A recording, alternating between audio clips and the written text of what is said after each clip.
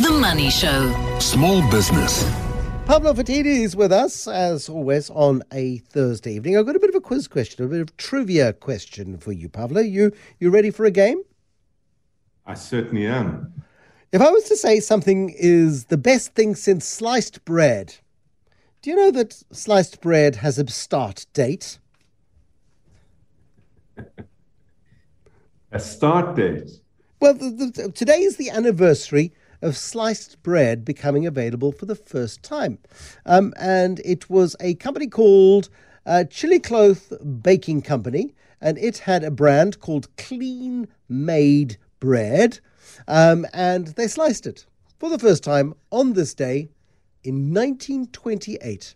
So essentially, if you're saying that something is the best thing since sliced bread, you're putting a date on it. You're saying this is the finest thing to happen in all of the history since the 7th of July, 1928, this is the best thing to happen. But we say the best thing since sliced bread because who can remember the date? Anyway, just a little bit of trivia. The best thing since sliced bread in terms of small business is Pavlo Phitidis, and you're talking tonight about sandwiches. I thought that was a wonderful connection to make. And explain to me, please, how you see the economy as a sandwich, particularly a sandwich between two slices of bread. Well, Bruce, what really got me going on all of this was a tweet that Mark Barnes put out there, more or less in the middle of June. And he was bemoaning the state of affairs in our economy, as he's known to do, vocally and actively. And he turned around and he said in his tweet, as public sector standards crash, private sector standards start falling too. We're settling for less and less as we sink into the quicksand of failure. And it really got me thinking about what informs that and why is it so? And then I ran some numbers across the economy. And our economy is structured like a sandwich. 2 pieces of bread, a thin slice of meat in between, and mostly when you look at the sandwich, you see the bread, and seldom do you see the meat. But the true energy, the true value of that meal lies in the protein, it lies in the meat, not the bread itself. So what does it look like from an economy point of view? And I'm going to share the numbers from 2017 because it's really, really hard to get data out of South Africa, useful data, sensible data, well thought through data. And there are a few reasons for it. Firstly, I don't think we use data much in the country to guide a lot of policies that are made. And secondly, we have this dreadful term, much like the US has and the UK and many, many other countries, called SME, which are small, medium enterprises. It is a completely meaningless, disparaging, diminishing term to talk about the meat in the sandwich, because it's far easier to focus on corporates and then the many, many, many micro businesses. So in South Africa, in 2017, we had 1,401 businesses that had a taxable income greater than 50 million rand. 1,400 businesses. It's poor, isn't it? 50 million rand taxable income. It's a terrifying number. It's a terrifying number. We had around 161,400 businesses with a taxable income between 1 rand and 1 million rand.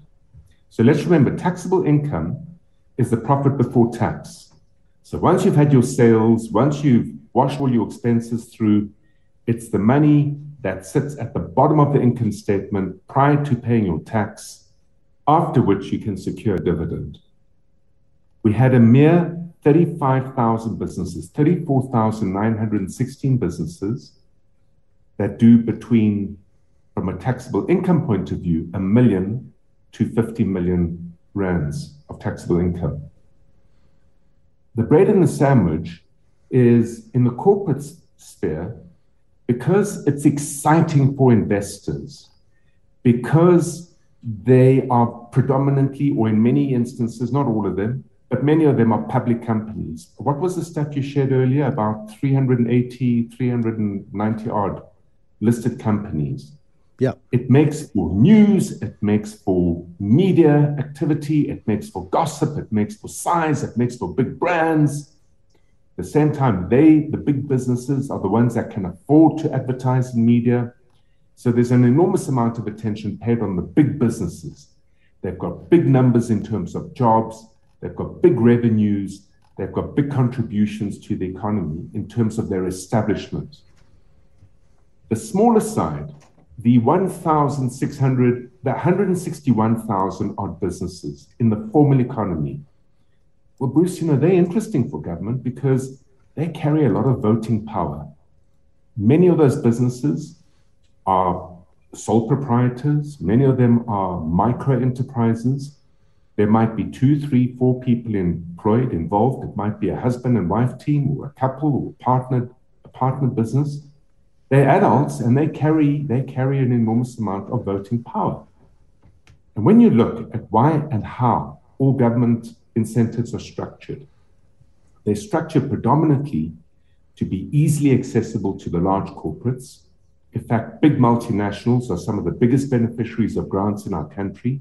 So if you think of the automotive industry, we pay to play in order to have Mercedes and BMW and Ford and all these large brands established in South Africa on the basis that they are job generators and on the basis that they spur an extensive supply chain of SME opportunity.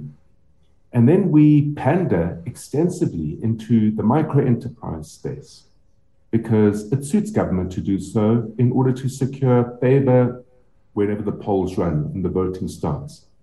And it's no different to the UK, it's no different to the US, it's no different to many other countries. But here's the thing. The thing is this, that competition is predominantly found in that mid-tier market. Yeah. Because when you have a business doing between 1 and 50 million rands of taxable income, the mindset of those private businesses is such that you found traction in the market. You're investing consistently, relentlessly, in order to move your business up the growth curve. We don't have funding available within the SME space in South Africa. So many of those businesses are self-funding and have to continuously fund to stay ahead. Secondly, there are enough resources in those businesses in terms of people, in terms of momentum, in terms of clarity around purpose, in terms of leadership, in terms of plant and equipment and other resources for them to be in the most viciously competitive segment.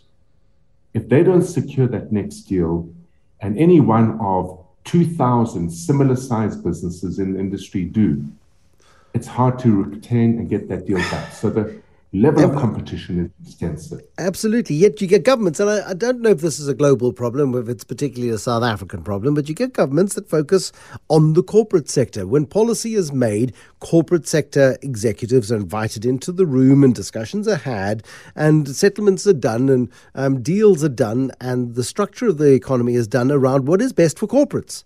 And so often, the constituents that you represent, Pavlo, is left out on the periphery of this particular discussion, despite the fact that this is where the growth is going to come from in the future. This is where the jobs will come from in the future. This is where expansion is going to come from. This is where innovation is going to come from. And this is the sector that is ignored. And only the fittest and the most wily and the most extraordinary survive that gauntlet.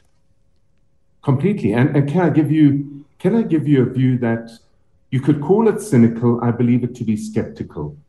Bruce, in 2016, before 2016, certainly the businesses I work with in this mid-tier sector, of the collection that I work with, by far the majority had traditionally always voted Democrat, right?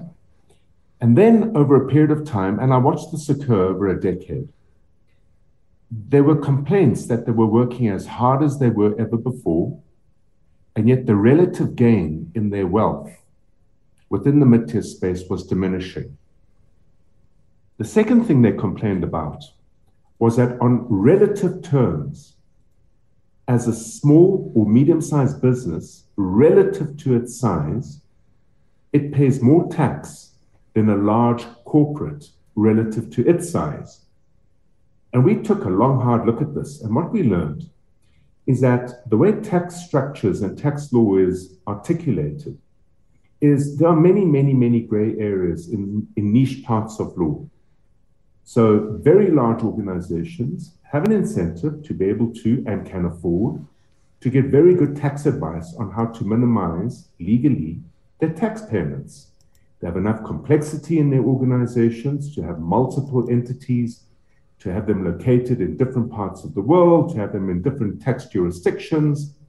There's an absolutely logical argument for it, because as you grow and as you become big and as you become bigger and you build more muscle and more power, you want to enter into more markets to diversify your income. So on a relative basis, those very, very large businesses are relatively paying slightly less tax. The next thing is this. The process of lobbying government is expensive. It is not simple. It is not easy. And the opportunity to enter into the corridors of policymakers, of bureaucrats, of technocrats, of politicians, and lobby actively to create influence around the establishment of a new harbor that needs to be built, by its sheer size and the complexity of it, that paid for by taxpayers' money is largely afforded to the 2 or 3 or 4 very large organizations. And Bruce, I don't have the data to show this, but the interpretation that certainly was shared with me is that after a life in public service as a politician, your second career typically resides on the boards of those very, very large international businesses. There is plenty of evidence to suggest that that's precisely the pattern, because those relationships, we like the people we know. When we get the people we know, we trust the people we know. We've worked with these people. They understand the lie of the land. They are connected in the public sector in a way that we're not. So therefore, we may as well use our connections. It is the way of the world of business, and it's not always full of integrity. There are often periods of time that people need to observe to take a break between those periods. But there've been lots of controversial appointments. Where should our focus be, Pavlo? I mean, let's get cut to the chase. How do we get a focus on these small and mid-sized companies that are going to be the growth engines of the future in a way that is credible and enduring and is beneficial to the broader economy? Well, here's the political argument. The political argument is, in that mid-tier space, it's where the highest rate of innovation takes place in any country. And the reason is very simple.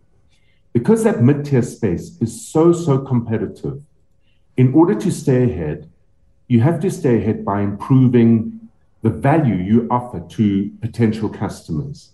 Value is going to come by way of innovation. It might be in products, it might be in services, it might be in the way that you do business, it might be in your business model. But the moment you innovate in order to outcompete, innovation in itself begins to attract funding.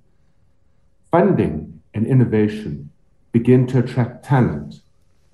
Talent, combined with funding in a highly competitive space, leads to further innovation. And through that, you create vibrancy right across the sectors that actively focus on building out that mid-tier sector. The second thing is this. Much like, we can't escape the fact that very, very large businesses need to be supplied and supported by large businesses. Large businesses need to be supplied and supported by medium-sized businesses, all the way right down to micro enterprises.